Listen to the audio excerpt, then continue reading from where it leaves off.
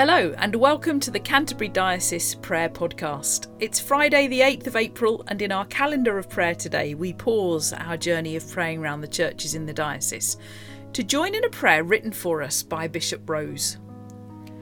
Gracious God, look upon us your children and fill us with compassion that we may reach out to those who are most vulnerable in our world. We pray especially for the people of Ukraine at this time, for the children and young people, the elderly, the women, all who are being showered with bombs and bullets by Russia.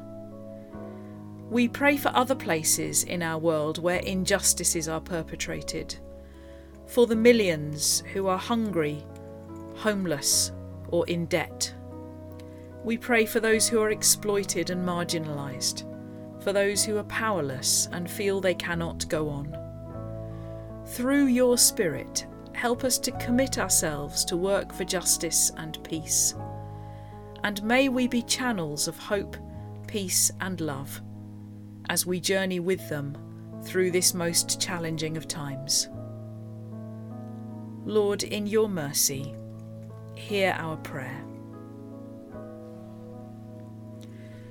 We join with the worldwide Anglican Communion today to pray for the Diocese of Krishna Kodavari in the United Church of South India.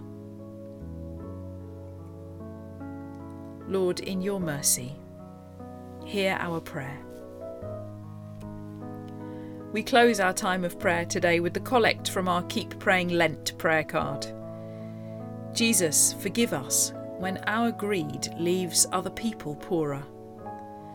As we grow in our friendship with you, teach us what it means to be generous and help us build the kind of world where everyone has enough. Amen.